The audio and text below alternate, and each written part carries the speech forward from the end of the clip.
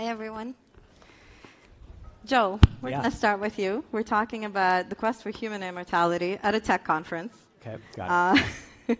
So how do advancements in health tech and medical research actually contribute to that quest, perhaps accelerate it? Yeah, so to back up, I think one of the big things I think about a lot is not just advancements in health tech, but in healthcare distribution. And that's really where technology is kind of making a big change. And like my example of this is heart disease, right? This like catches 30% of us. It's like the biggest killer in North America.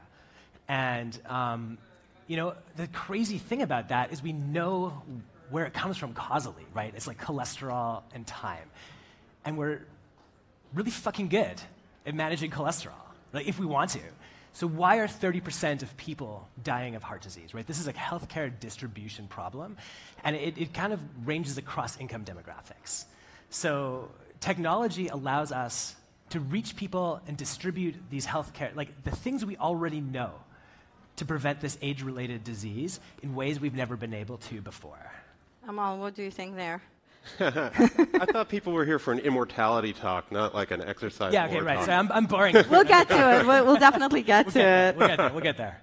Yeah, I mean, we stand at the precipice of enormous gains that have been accelerating the last 10 or 15 years. It's unbelievable the things we can do with cells. There's a bunch of stuff in the labs. I mean, you sort of read about mice living twice as long and all that, and some of that stuff's like getting into human trials, and one of those might just work. I am like very, very, very optimistic about something this next decade, let's say, that resembles a general purpose longevity intervention, drug, medicine, something. And man, that's going to have a huge impact on the world. So speaking of that impact, does that something have the potential to extend our lifespan to, let's say, 100, 120, perhaps even more? Yeah, I think it's 100 now, actually. I mean, I think the actuarial table will not say this, but I think most of us can probably expect to get closer to 100 than just to, let's say, 80.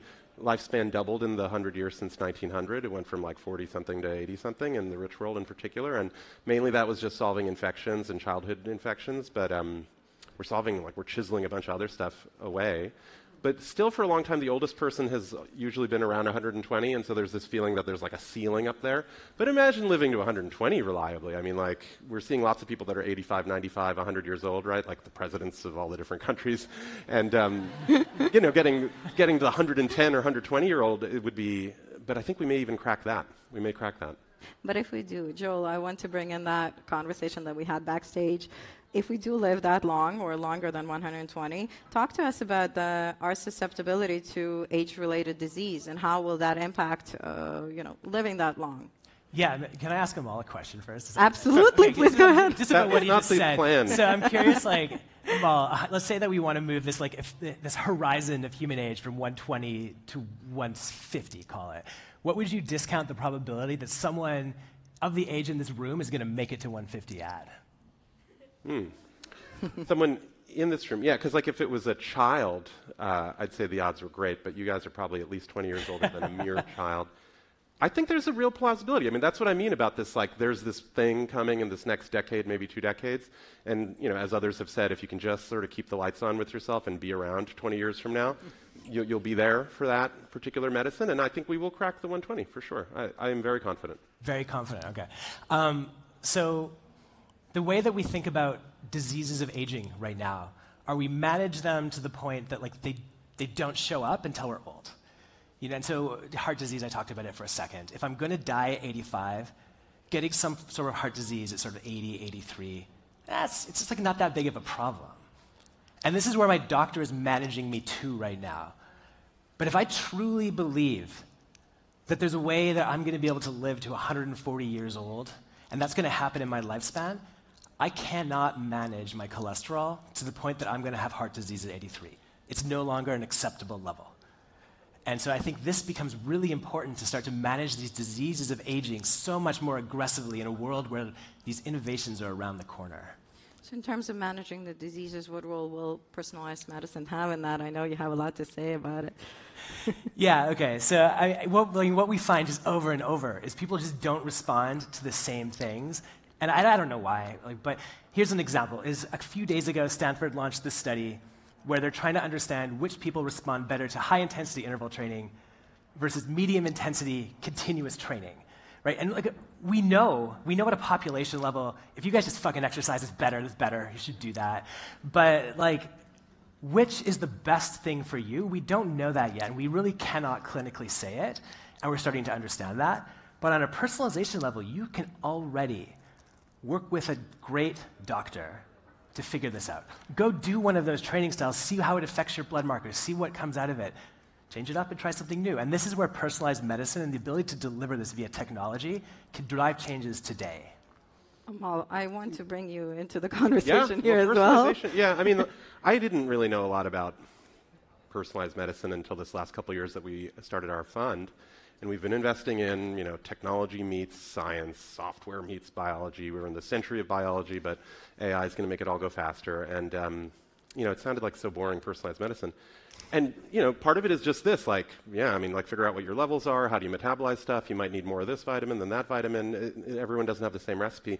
And then some of it is really specific and totally mind-blowing. Like one of the companies that we're investors in, they trained an AI model on 20,000 people that had some horrible cancer, a particular kind of tumor, and they followed the entire life cycle of those people, what treatments there were, all the different blood tests, the gene sequencing, the tumor sequences. There's a lot of data when somebody is that sick, and if you follow a lot of them, you can train this model, and it is way better than the doctor at prescribing which treatment you should bet your life on. That is personalized medicine. I mean, there are incredible immunotherapy cancer treatments, but they only work for a third of people. You just don't know which third. Man, that's amazing. So in what ways can tech perhaps help contribute to the quest for human immortality? Yeah, well, tech, probably a lot of people in this room are not, MDs or... Who's an MD? Who's an MD? Raise your hands, please. Oh, thank God, Three there's people, only a four few. people. Okay, good. That's good. No one's going to call us out on our nonsense. We do have a few. Yeah, okay. yeah. I thought we'd be outnumbered, and actually we outnumber them. Yeah. But if you're not from the hardcore fields of, you're not a biology PhD, well, how can you be involved? It turns out now that so much of the life sciences is computational. People are designing drugs, targeting drugs, accelerating clinical trials. They're designing the synthesis and the manufacture. I mean, these are enterprise software companies that people need to build to go accelerate innovation, to accelerate the process of making all these discoveries and bringing them to market, and then also to accelerate the change of behavior. And I think that's one of the tech is really good at changing behavior. So accelerate innovation and accelerate adoption through behavior change. And I think that's what his company does, right, Joel? I mean, you're trying to make people behave differently, don't look at Instagram. Change their behavior, right? Yeah, no, exactly. The change in behavior is so critical. And so what we do and what we've seen, because I think this is an interesting insight, is that every 3 months we do an in-depth blood test and put you with a doctor over a plan. And what we've seen resoundingly is the healthcare system, such as it is, failing to change people's behaviors in ways that everyone knows they need to change.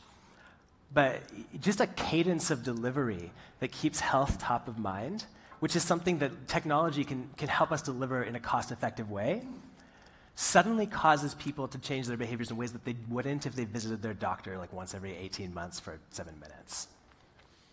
Joel, I do want to follow up on that.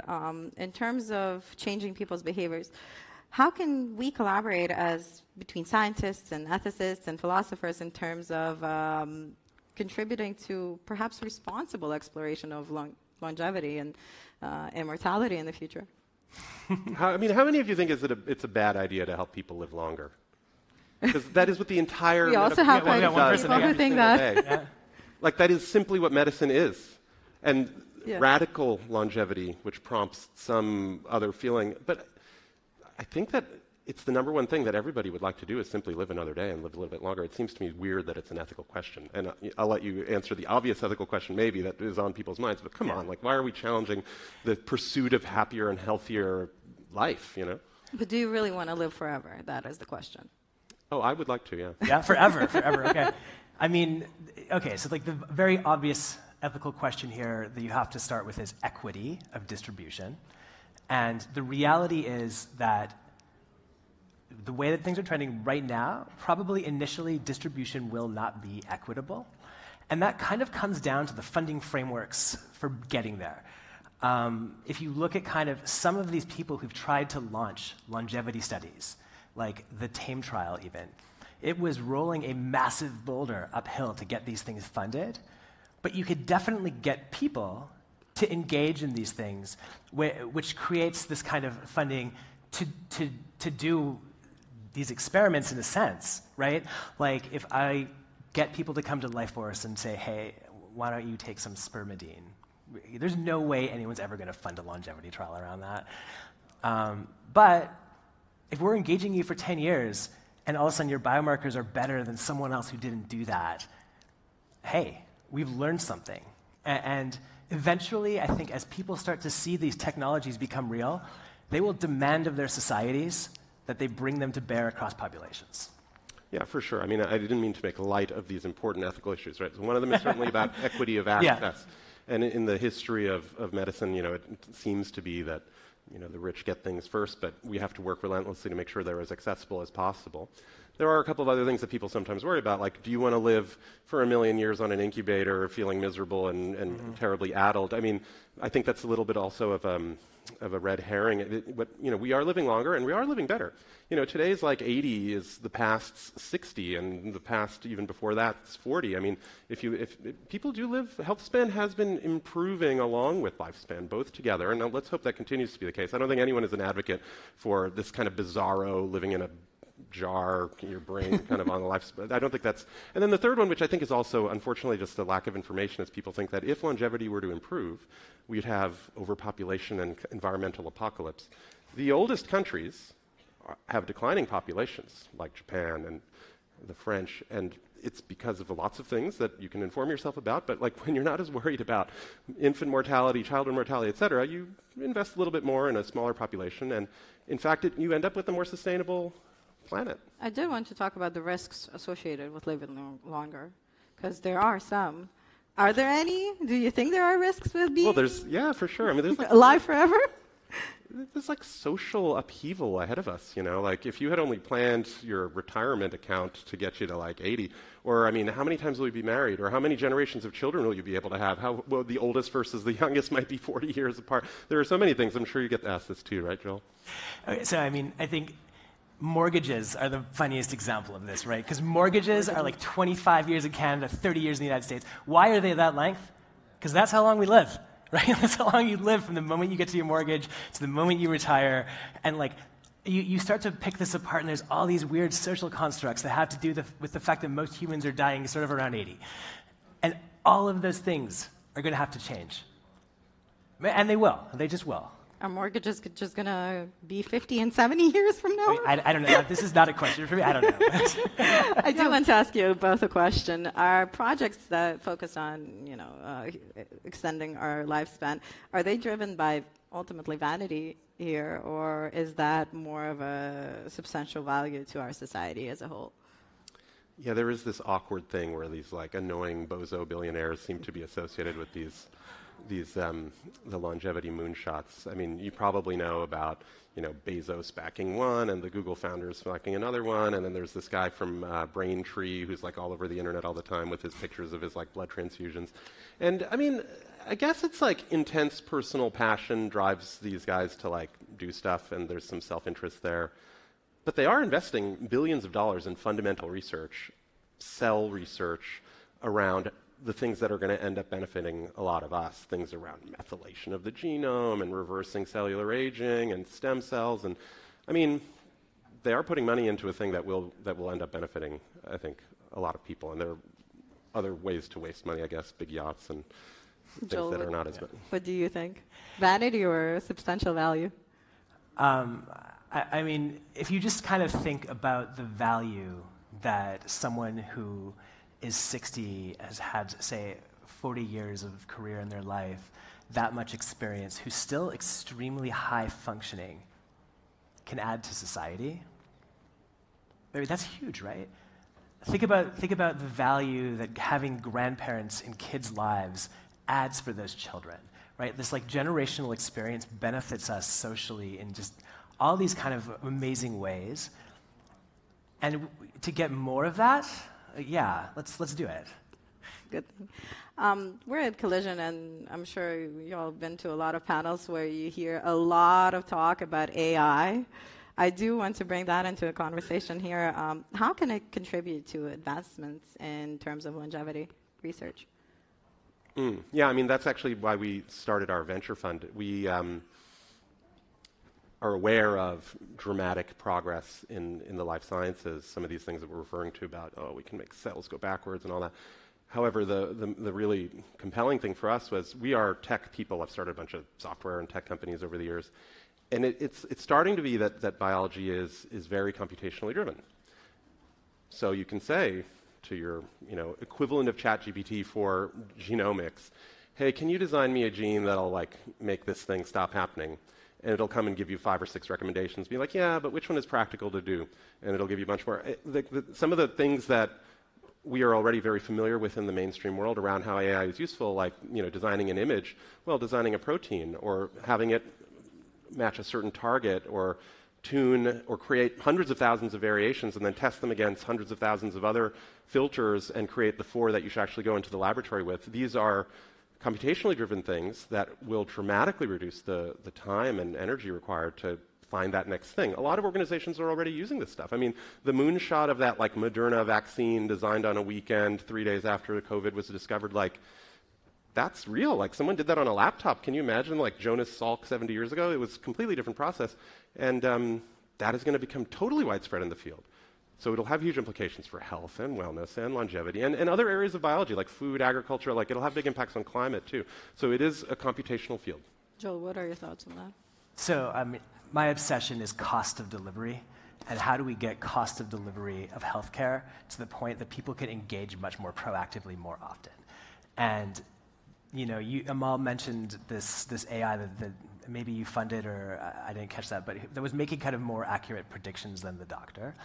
And what we're going to see, which is amazing, is the marginal cost of an exceptional medical opinion is going to approach the cost of energy to drive that opinion through an algorithm. And that's going to be an absolute game changer in terms of cost of delivery, and going to allow doctors to focus on being doctors and talking to people and the engagement that they can drive as a human being. And a step change in the cost of delivery of medicine will change society. So, really exciting. Speaking of changing society, I do want us to talk about the future, where everybody lives much longer, perhaps forever. What do you envision in the next 5 years in terms of breakthroughs and tech and when it comes to human longevity? 5 years, and then we'll get to 10, and then 15 and 20. Yeah, people always get the timing on everything wrong. I mean, the stuff that we are like seeing people use right now, I guess in the coming 5 years, like everyone will see it. And these are examples that Joel was giving, like an ECG, like when someone does an electrocardiogram, especially when it's like a bad situation, you're in the back of an ambulance or whatever. The person who's looking at that is not the world's #1 expert on ECGs. They're not even in the top 1% of the city that they're in. It's usually the cardiologist who's like at home sleeping, and the person in the back of the ambulance is going to like try to make a quick judgment. Well, the robot's better, and the robot can live on your phone, and you just take a picture of the thing, and it tells you what an algorithm that outperforms the top cardiologists would recommend. Hey, watch out for this. And not only what's happening now, it'll predict what's happening tomorrow. You should actually go home, but we definitely need to monitor you because maybe in 2 days something will happen. So ECGs, mental health, and robots to talk with you, stuff around simply prescription refills or like what's the condition, checking up, making sure you're compliant with taking drugs. Like these are all things that the robots are going to be able to help you do. Targeting very specific medicines, discovering them really early. Like these guys do all these blood tests regularly. Well, there's lots of stuff floating around in there, and like the big data crunch to figure out what predicts what. The tools are there, and we're like starting to discover lots of things. It's not just the boring stuff that your primary care doc asks you about, like your cholesterol or whatever. There's much more richness available, and these are predictors of things in the future, and specifically actionable things that you might apply remedies for. I mean, so much. In the next 5 years, I think it'll be very common, all of these things. Joel? Yeah, so I think 5 years, like you said, time horizon's hard, but I think something that's very exciting right now that just we don't know the answer to is there's all these kind of novel biomarkers that are coming out that seem to be very tightly correlated to your age. But what we don't understand is just because it's correlated to your age, what does it mean in terms of your outcomes? Like if methylation clock is this idea of like how your DNA is all folded up and it changes as you age, and it's very tightly correlated, and like people who are healthier seem to have better methylation clocks, but we don't know. And I think over the next 5 years, we'll start to know. And those things will become biomarkers we can target as we start to think about aging research. Because right now, if I want to run a study around aging, how on earth am I going to do that? Yeah, right? I plan to live forever, and it's going fine so far. It's more or less how. Right? Exactly. Well, he's not dead yet. So, so having some sort of reliable biomarkers we can target, I think that's going to start to come out and allow just a really rapid acceleration of study on these compounds and things that we can start to measure how they impact our pace of aging. Yeah. Like type that into Google, biological age test. There's like a variety of things that people are offering, and it's unclear which ones really are like definitive. But at some point, one of that'll be more valid, and then we'll kind of know which things are sort of working, and then we'll accelerate the things that are working, and let's see if we're around another 100 years from now. Yeah. Amal, you plan to live forever. I think we all got that. Do you actually think human immortality is attainable within the next 10, 15, 20 years? I mean, I don't want to sound like a moron, so no, I don't think that. But I do think we will have some very substantial breakthrough, like we were saying. Probably like the kind of more out there folks who are really making big predictions, they assume immortality is like a digital thing, right? Like get yourself uploaded. That all seems possible now too. And the weird thing about that is you could probably train an AI to be like you, like now. Like we're kind of getting started on that. And then you'd have two of you, maybe three. You'd have your best friends. But so, yeah, I think that kind of immortality. Depends if you like yourself that much. Do you want to have three of yourself or not? Joel, what do you think in terms of attainability? Do I think that in the next 20 years, we are going to, there's like, Amal and I were talking before this, and he described this little man that like runs around your body and like makes you older. And this is like somehow distinct from the aging-related diseases you have, right? It's like something going on. Like whether you have type 2 diabetes or not, by the time you're 65, you kind of look the same. You've got more gray hairs. Like what's going on there? This like fundamental process of aging. I think in the next 20 years, we will absolutely be able to target that in some way and understand what the heck that little man is. If I sat in front of everyone and said we're going to be immortal in 20 years, I also agree I'd kind of sound like a moron. So but I'm not going to say that.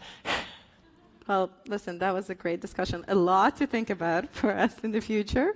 Hopefully, we will live a lot longer than 120 or maybe 150. Amal Sarva of Life Extension Ventures and Joel Jackson of LifeForce. Thank you so much for sharing your thoughts with us. Tremendously appreciated. Thank you guys, too. Thanks, everyone.